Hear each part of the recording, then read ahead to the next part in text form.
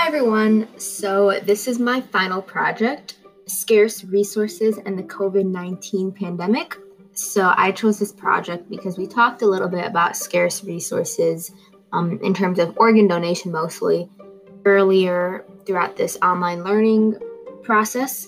And also at the same time, COVID-19 pandemic, the coronavirus is something very relevant to all of us right now. So I thought it'd be cool to kind of juxtapose those two things and do a little bit more research for my final project. So in this podcast, I'm going to be interviewing my father, who is a nephrologist or a kidney doctor. He is still working. Technically, he is an essential worker. And he also, even though he's not critical care, he's not emergency room type medical profession, but he still has some interesting perspective, I would like to say, on this COVID-19 pandemic, exactly what's going on there. So I will be interviewing him later on in the podcast, getting his opinion, and also sharing mine about scarce resource allocation during this time. But before that, I wanted to start off with a little bit of background type information.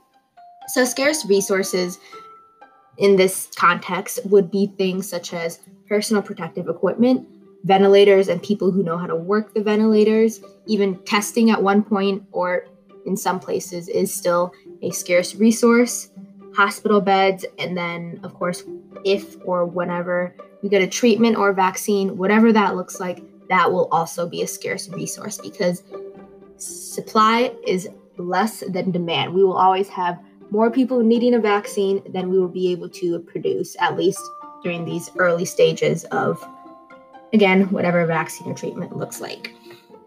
So in considering ethical values in scarce resource allocation, most bioethicists can agree we can focus on kind of four areas: maximizing benefits, which means either saving the most lives, saving the most life years, or a combination of the two. So for example, if you save 20 lives, great. But there is a difference between saving the lives of 20, 80-year-old people who may not have that much longer to live naturally versus saving the lives of 20, 12-year-old kids, because hopefully they would have many more life years ahead of them.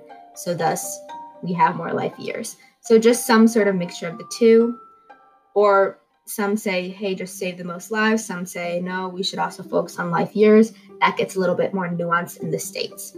The second thing we can think about is treating people equally. Often when you have tie breaks in the allocation process, most bioethicists recommend just do random selection in that case because, again, that is the most fair, equal way to do it when all else is the same. The third thing is promoting instrumental value. So what that means is people who have made relevant contributions to society or people likely to make relevant contributions to society. You can probably already see here that's a little tricky because who's going to predict who's going to make relevant contributions to society in 10, 20 years, or even what those contributions would look like. But in these terms, this often translates to frontline workers having some priority in the allocation process, or even people who volunteer themselves for coronavirus testing or experimental trials, things like that. Some states will suggest, hey, give these people priority. They are putting their life on the line to help end this whole pandemic type thing. And then the fourth thing we can think about is giving priority to the worst off. So often this means promoting the sickest first and promoting the youngest first. But of course, there's a balance between the worst off versus the worst off, and they're not going to survive even if we give them these resources. So this becomes especially true in ventilator allocation.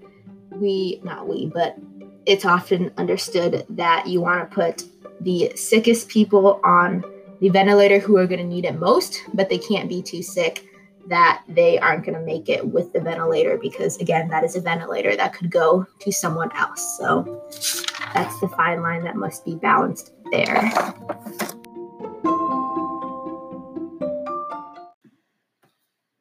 All right, so I have my dad with me now, and the first question I'm going to ask him is, what is your experience with exclusion criteria in resource allocation, because one of the most interesting things I noticed throughout my research was that California specifically stated, their health department stated, that for ventilator allocation, there is no exclusion criteria. Whereas on the other hand, New York did say, yes, we do have some exclusion criteria. So what is your experience with that? Well, in a sense, we had been lucky.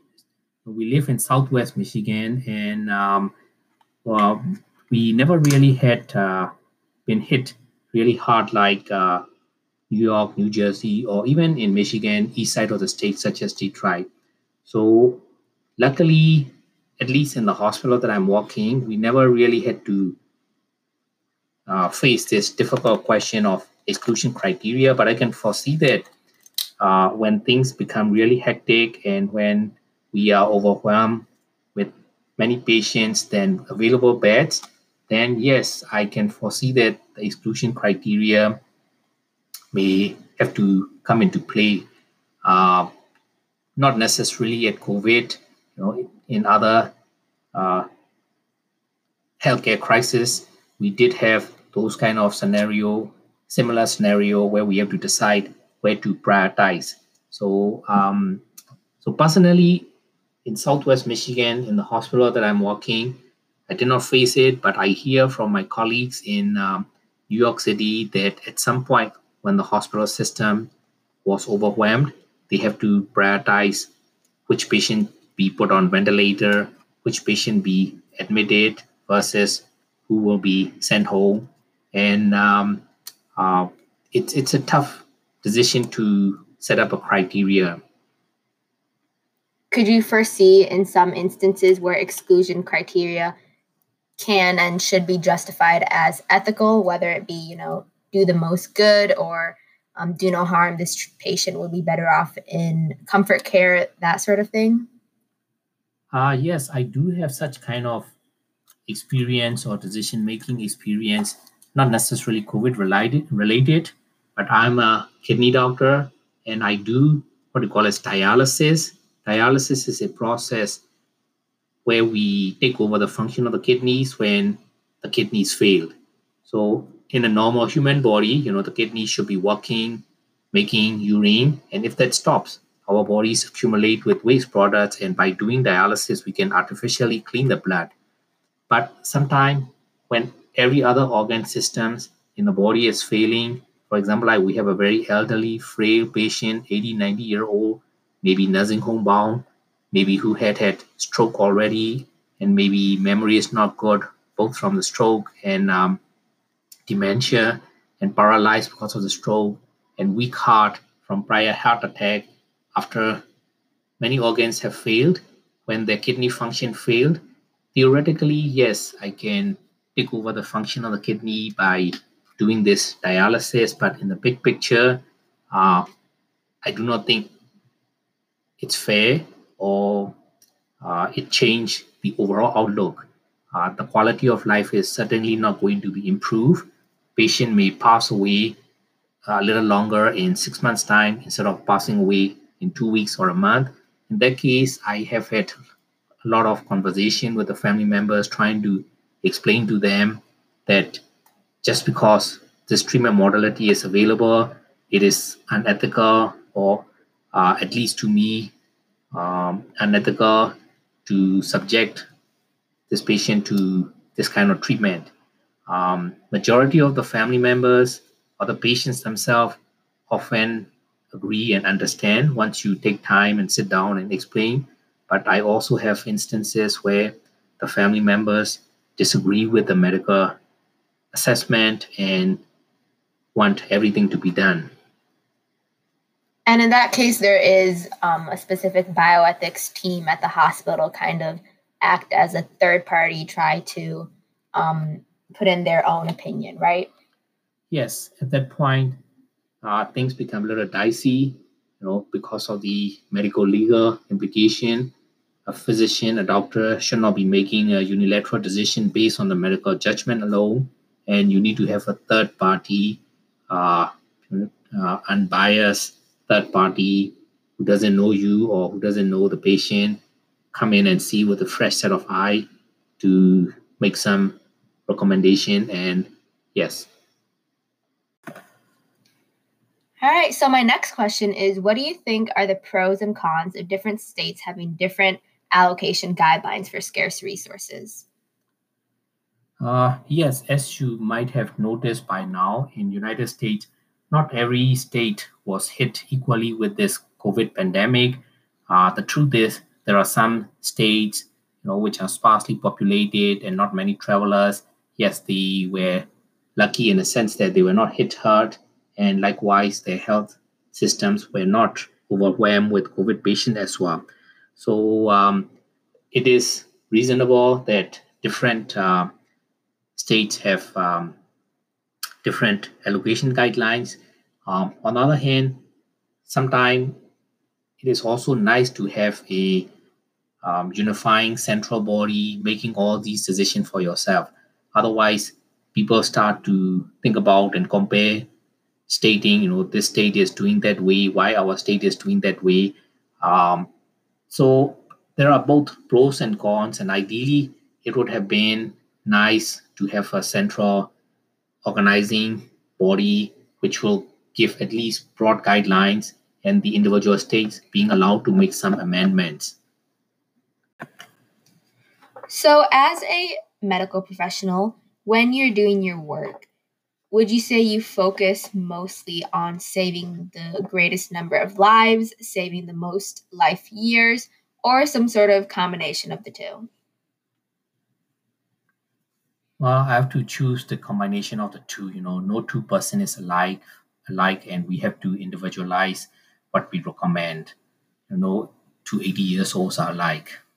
Yeah, I would agree there. I think that each case always has its nuances, and saving a large number of lives is important, but it's also good to look at quality of life, life years, all of those sort of things.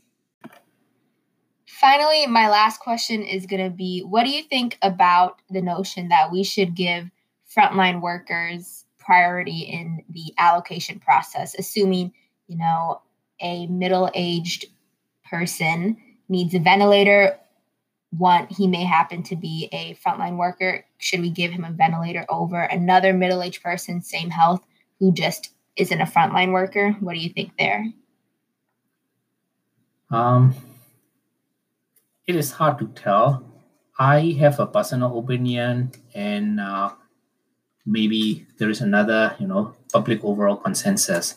My personal opinion is frontline worker really need not be giving preference. Everybody should be looking into how healthy he was before, how badly he needed, and be decided. Yeah, I would agree there too. My take on it would be that most or all essentially frontline workers are not doing this thinking, I want to jump the line to get a ventilator in case I need one. They're doing it for other reasons, many of them altruistic. Likewise, I feel that there are other ways that we can and should support our frontline workers, who we definitely should support during these times. Okay, so that's it from me and my dad now. You want to say bye? Bye, everyone. Thank you for talking with me, and thank you for listening. Bye now.